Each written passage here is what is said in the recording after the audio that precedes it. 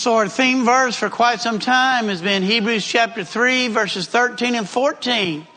But encourage one another daily as long as it is called today, so that none of you may be hardened by sin's deceitfulness. Johnny, I know what you mean. Oh, Johnny's not. It's a little harder to do it when you're facing everybody. But so that none of you be hardened by sin's deceitfulness, for we have come to share in Christ if we hold firmly to the end the confidence that we had at first. So my question to you, without raising any hands or, no judgment. Have you encouraged anybody this week? Did you encourage anybody this week? Not necessarily when we're here together. Now that's important. He's going to say that a little later, that it's very important. But when we haven't been here together, have you taken an opportunity to encourage a brother or sister in Christ? He was saying this to a church, to a group of people who, as we've talked before, many of them were on the verge of giving up. We've got people in here this morning, probably, in a group this size, who are on the verge of giving up. And so we need to encourage each other. We need to strengthen one another and remind each other why being a Christian is so superior and greater than anything else out there. And that's what the writer has been doing. And so this morning, as we get into our lesson, I have to first go back to something that happened last week. Those of you that were here last week, and maybe you weren't, but you saw it on Facebook, there was this little situation with me and my daughter when we were down in Brazil about the fact that she posted that I had admitted from the pulpit that she was right about something and I was wrong about something. And that is actually quite true. But I've got ammunition this morning. Now, I don't want you to think that all Michelle and I did the whole time we were in Brazil was argue. But every now and then, it would come up. I would say the word mature, and it would drive her nuts. She said, that's not how you pronounce that word. Everybody else in the whole wide world says mature. I said, no, it's properly pronounced mature. No, it's mature.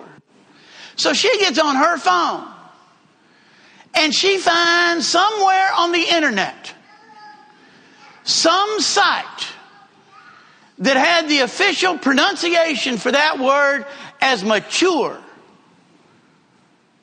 Now see, that's why I don't like the internet. I have no idea what website that was. This is the official Merriam-Webster dictionary. Paper and ink. M-A-T-U-R-E, mature.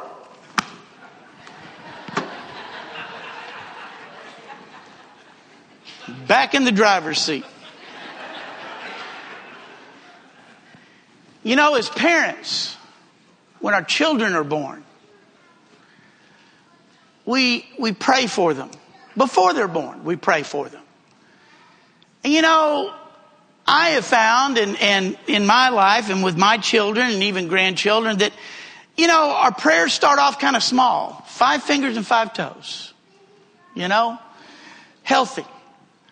And then after they're born, that they would mature. Physically. They begin to walk. They begin to talk. They begin to do these types of things. And then socially, that they would make friends, that, people would like them, that they wouldn't be mean. They wouldn't get kicked out of, preschool. And then as they get older, about that they would have success in school and then who they're going to marry and all these different things. And over all of that is the idea of having a faith in God.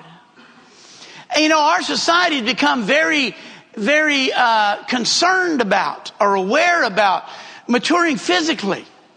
You take kids now, they have all these different checkups. And they take them in at their 3-month checkup and their 6-month checkup and their 9-month checkup and their year checkup. And the doctor does all these different things and weighs them and and they say, well, I remember, I think it was Brittany maybe came with Paige and said, she's in the 8th percentile. I don't know what that means. Is that good or bad? Does that mean she's, better than 92% or worse than 92%? I don't understand what that means. Back in my day, the doctor looked at the baby and said, he's healthy. That's the way it worked. But when, as parents, we begin to notice something's not quite right, something's a little off, and we get concerned, and we realize that there's a problem. We see all of us at one time were babes in Christ. All of us were children in our Christianity. But we were not expected to stay that way. We were expected to grow and to mature as Christians. And our writer comes along in the middle of a section where he'd been talking about the high priesthood of Jesus. Remember last week we were at the end of or not quite the end of chapter 4, where we talked about the Word of God being alive and active and sharper than any double-edged sword. And we talked about the Word of God and the power of the Word of God. Well, then he goes on and he talks, we already talked about this when we were in chapter 2, about how that we have a great high priest who can sympathize with our needs because he's gone through everything we have gone. And he goes on through and talks about how that the priesthood of Jesus is greater than the priesthood of Aaron that we find in the Old Testament. And so he's in the middle of that discussion, and it's almost as if he says, oh, by the way, going back, can you imagine a preacher doing that? Stopping and saying, oh, let's go back. Forgot something. Now, I don't know if that's what's going on here, but it's almost as if he goes back. You remember what we were talking about when we were talking about the Word of God? Our relationship to the Word of God is a significant mark of our maturity in Christ. And he takes a moment here and scolds them. Now, I'm not here to scold you today.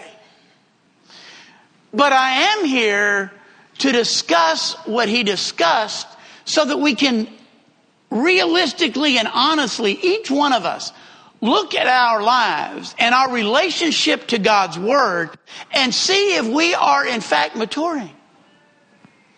Because we all kind of understand that the point at which we quit maturing, we start dying. And we don't ever want to reach that point spiritually. And so look at what he says in chapter 5, beginning in verse 11. He says, we have much to say about this, but it is hard to explain because you are slow to learn. In fact, though by this time you ought to be teachers, you indeed need someone to teach you the elementary truths of God's Word all over again. You need milk, not solid food. Anyone who lives on milk, being still an infant, is not acquainted with the teaching about righteousness. But solid food is for the mature, who by constant use have trained themselves to distinguish good from evil. So he's talking about our relationship to the Word and certain marks of our relationship to the Word that show a sign of immaturity. And the first one is a dullness towards the Word. Now, I thought it was interesting. I'm using the NIV. How many else are using the NIV?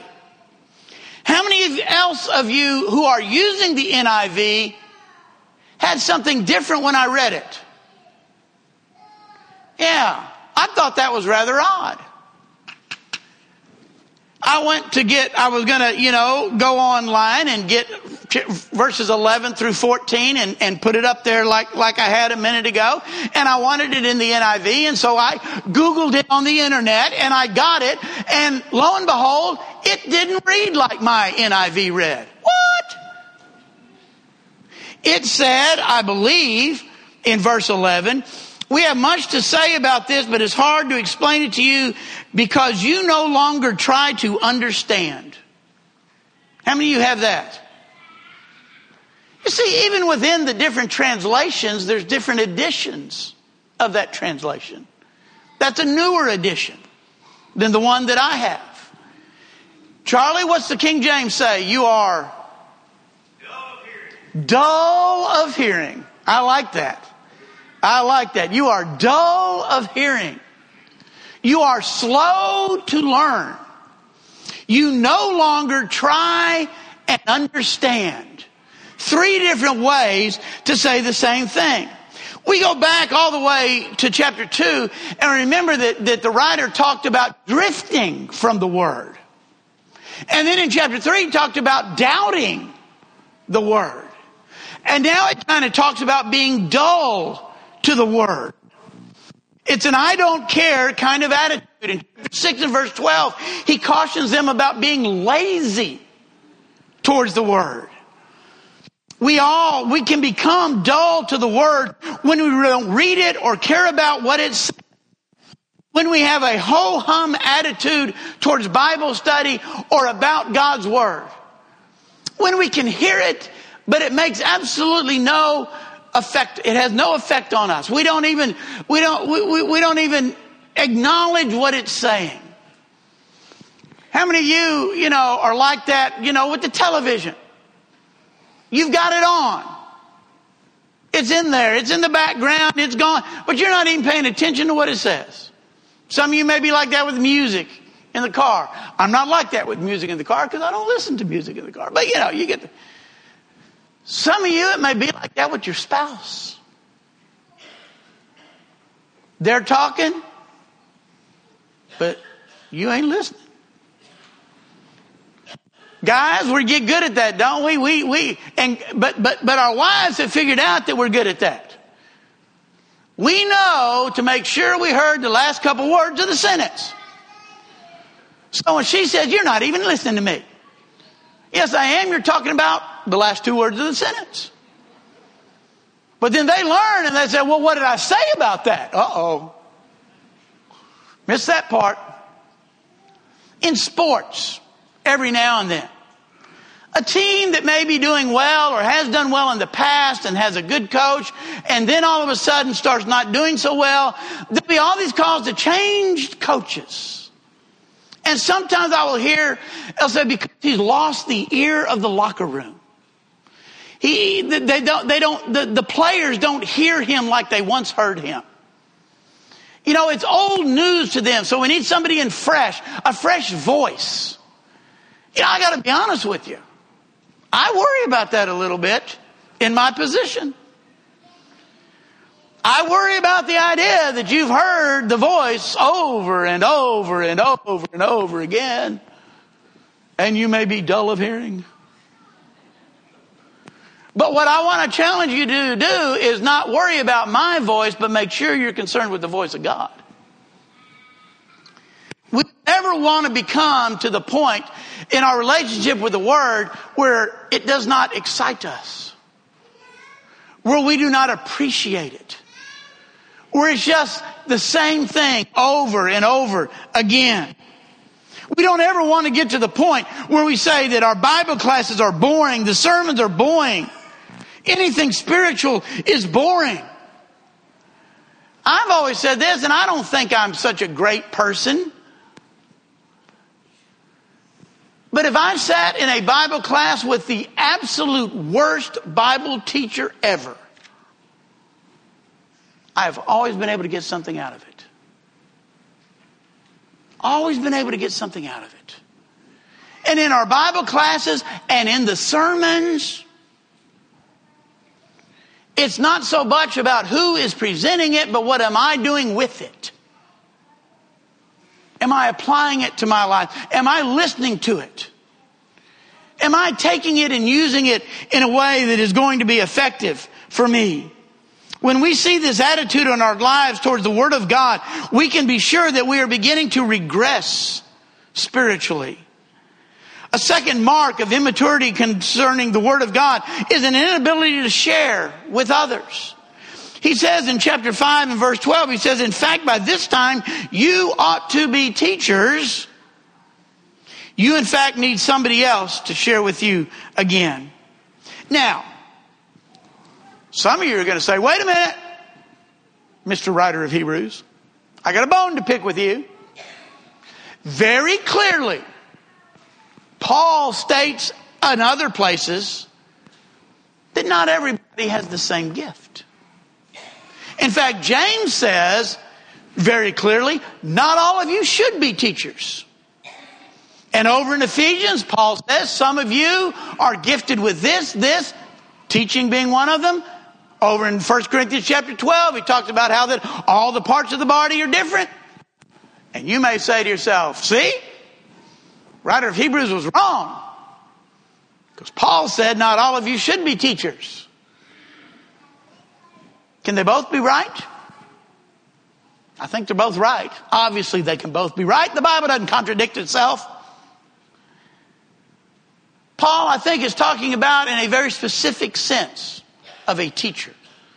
Somebody who would stand before a group and teach in a public setting. And not everybody's called to do that. Not everybody can do that. My wife, for example, she's not here. She'll probably kill me if I said, stop the recording. Just kidding. Well, not really. My wife is not going to get up in front of a group and teach. She's not going to do that. A group of adults. She's not going to do that. Scares her to death. She doesn't. But she is one of the greatest Bible class teachers for children I have ever seen. She puts her heart and soul into it. I don't think anybody ought to make her feel bad because she doesn't do this. But she does this. And you may be sitting there saying, well, I'm not either one. You know, I can't get up in front of people and teach that. And our, little children and even in a Bible class scares me to death. That's fine. It doesn't have to be in an official, formal setting. But God has called all of us to just be able to share with our friends and our family and our neighbors the hope that we have. Peter said we need to be ready to always give a reason for the answer, the hope that is in us to anybody who asks us a question.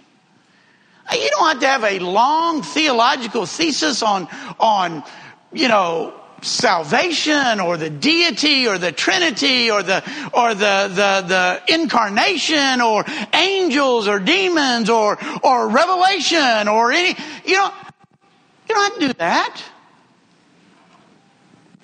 You tell your friends and neighbors and family why you're a Christian. What's God done for you? Parents, teach your children. It may not necessarily be in a classroom setting or even in a formal sit-down setting in the family. But I love what it says in Deuteronomy. And I'm going to paraphrase. When you're out fishing, teach them about God. When you're out pulling them in the wagon, teach them about God.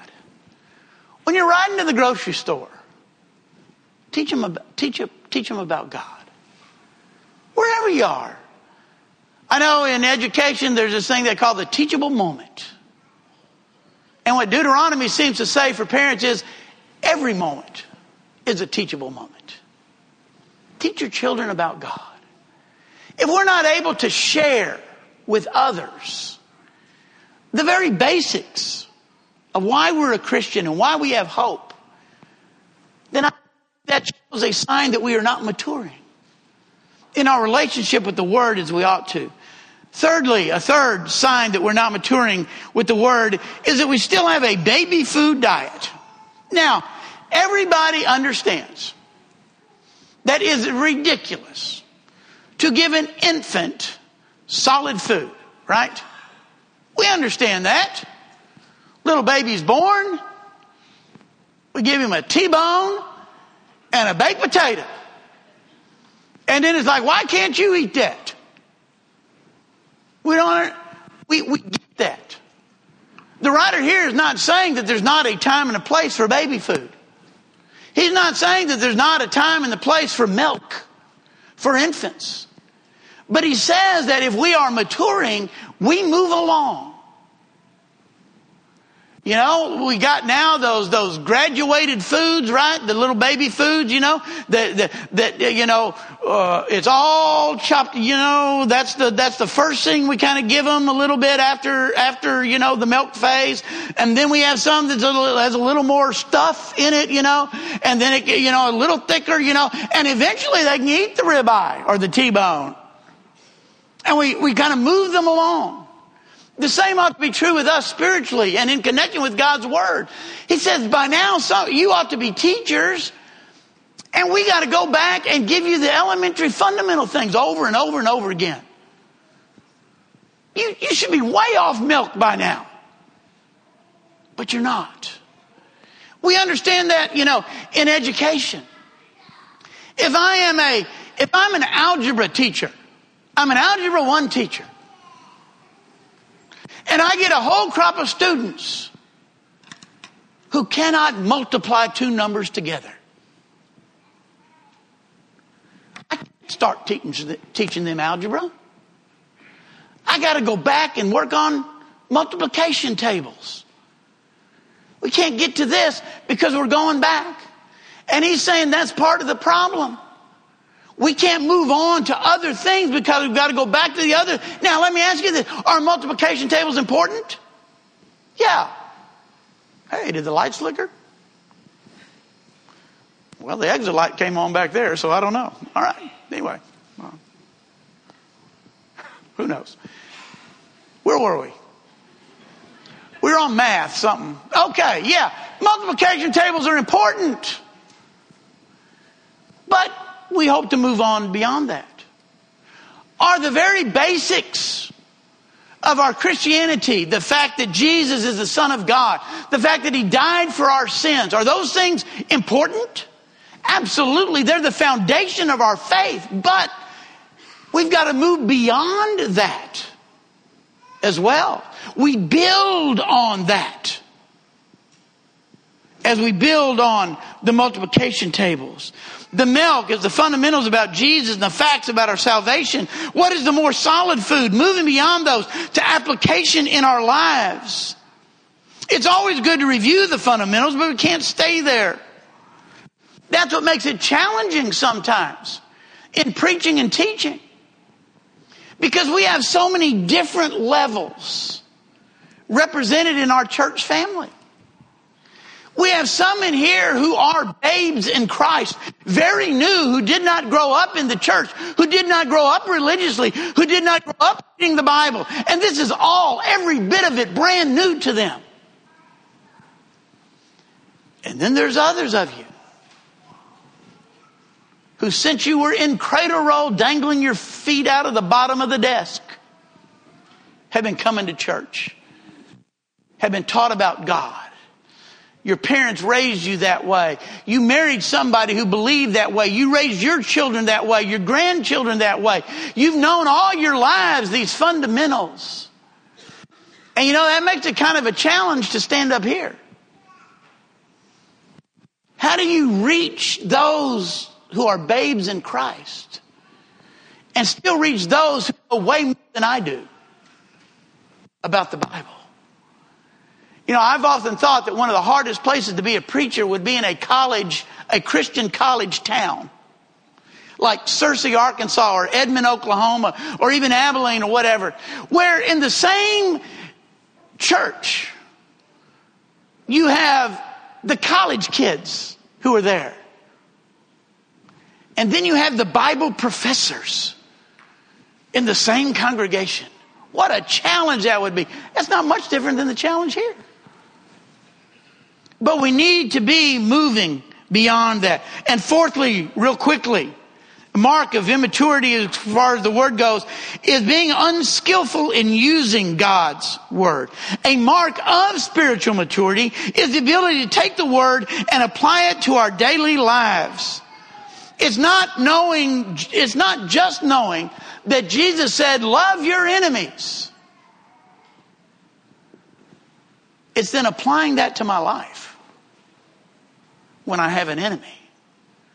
It's not enough to know Jesus said, do unto others as you would have them do to you. It's great to know that. But can you apply it to your everyday life? Do you treat people like that? Do you put others' needs first? See, that's what we've talked about before when it comes to math. You know, back in my day and you older people's days, that's me. I'm putting all of our math problems were, for the most part, simply numbers, equations.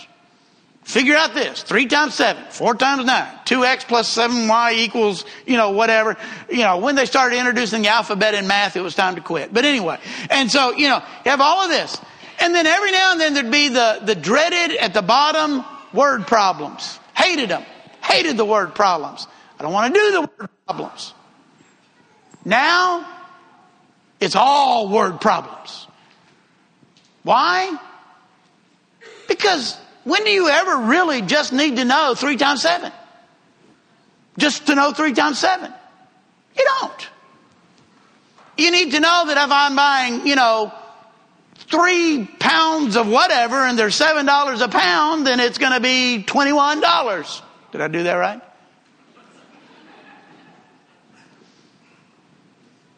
The same is true in reading God's Word. Remember, James said, the person who listens to or reads the Word of God and then doesn't do what it says is like the man who looks in the mirror and turns away and forget what he looked like. If we don't apply the Word to our lives, then it's not beneficial to us. We can't skillfully use it. And I love what he says here towards the end when he says, verse 14, but solid food is for the mature who by constant use have trained themselves to distinguish between good and evil. How do you determine what's right and wrong? What the world tells us is right and wrong? Well, that's a little scary. What Congress decides by law is right or wrong. Here's the scarier one. What I feel in my heart is right or wrong.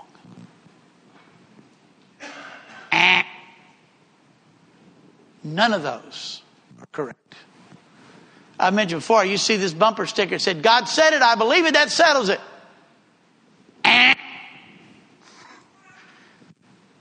1/3 of that phrase is unnecessary. God said it, that settles it. Whether I believe it or not.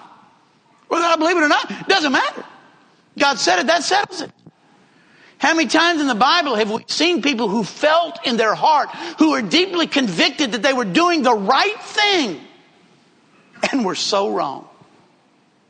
Saul of Tarsus believed he was doing the right thing when he persecuted the church, and he was wrong. King Saul was compelled in his heart to offer the sacrifice without the prophet being there, the priest being there, and he was wrong. Determine right from wrong by knowing, studying God's Word, by training our hearts, by training our consciences with God's Word. Then we'll be able to know what's right and what's wrong. Not just the feeling, not what anybody else says, not what the world says. So this morning we want to look at our own lives. We want to examine ourselves. And we want to ask ourselves, where am I in relationship to God's Word? I hope that we're not dull to it. That we just don't listen anymore. I hope that we've gotten to a point where we can share at least part of God's Word with other people, whether in a formal or informal setting. I hope that we are moving on from the baby food diet, from milk. Now, some of us in here are still babies and still need that milk, and that's fine. But you ought to aspire to get off that. And if you've been a Christian a long time and you're still on the milk, we need to work on that. And then we want to make sure that we know how to use God's Word correctly in our lives. If you're here this morning, there's some way we can help or encourage you. We invite you to come now as we stand and as we sing. We hope by listening to this lesson, you have found a better understanding of the Bible, and through that better understanding, find a closer relationship with God and His Son, Jesus Christ, our living Savior. If you have any questions or desire more information, please feel free to contact us here at the Dangerfield, Texas Church of Christ. You can find us at dfield.org. That's DFIELDCOC.org. Or you can email at dfieldcoc779@aol.com, or you can call us at 903-645-2896. If you are local to the Dangerfield area, we would love an opportunity to meet you and encourage you in person at 818 West W.M. Watson Boulevard, Dangerfield, Texas, 75638. Our meeting times are Sunday mornings at 9:30 a.m. for Bible class and 10:30 a.m. for worship service, Sunday evening at 6 p.m. for worship service, and Wednesday evening at 6:30 p.m. for our midweek Bible class. Grace and peace be with you always.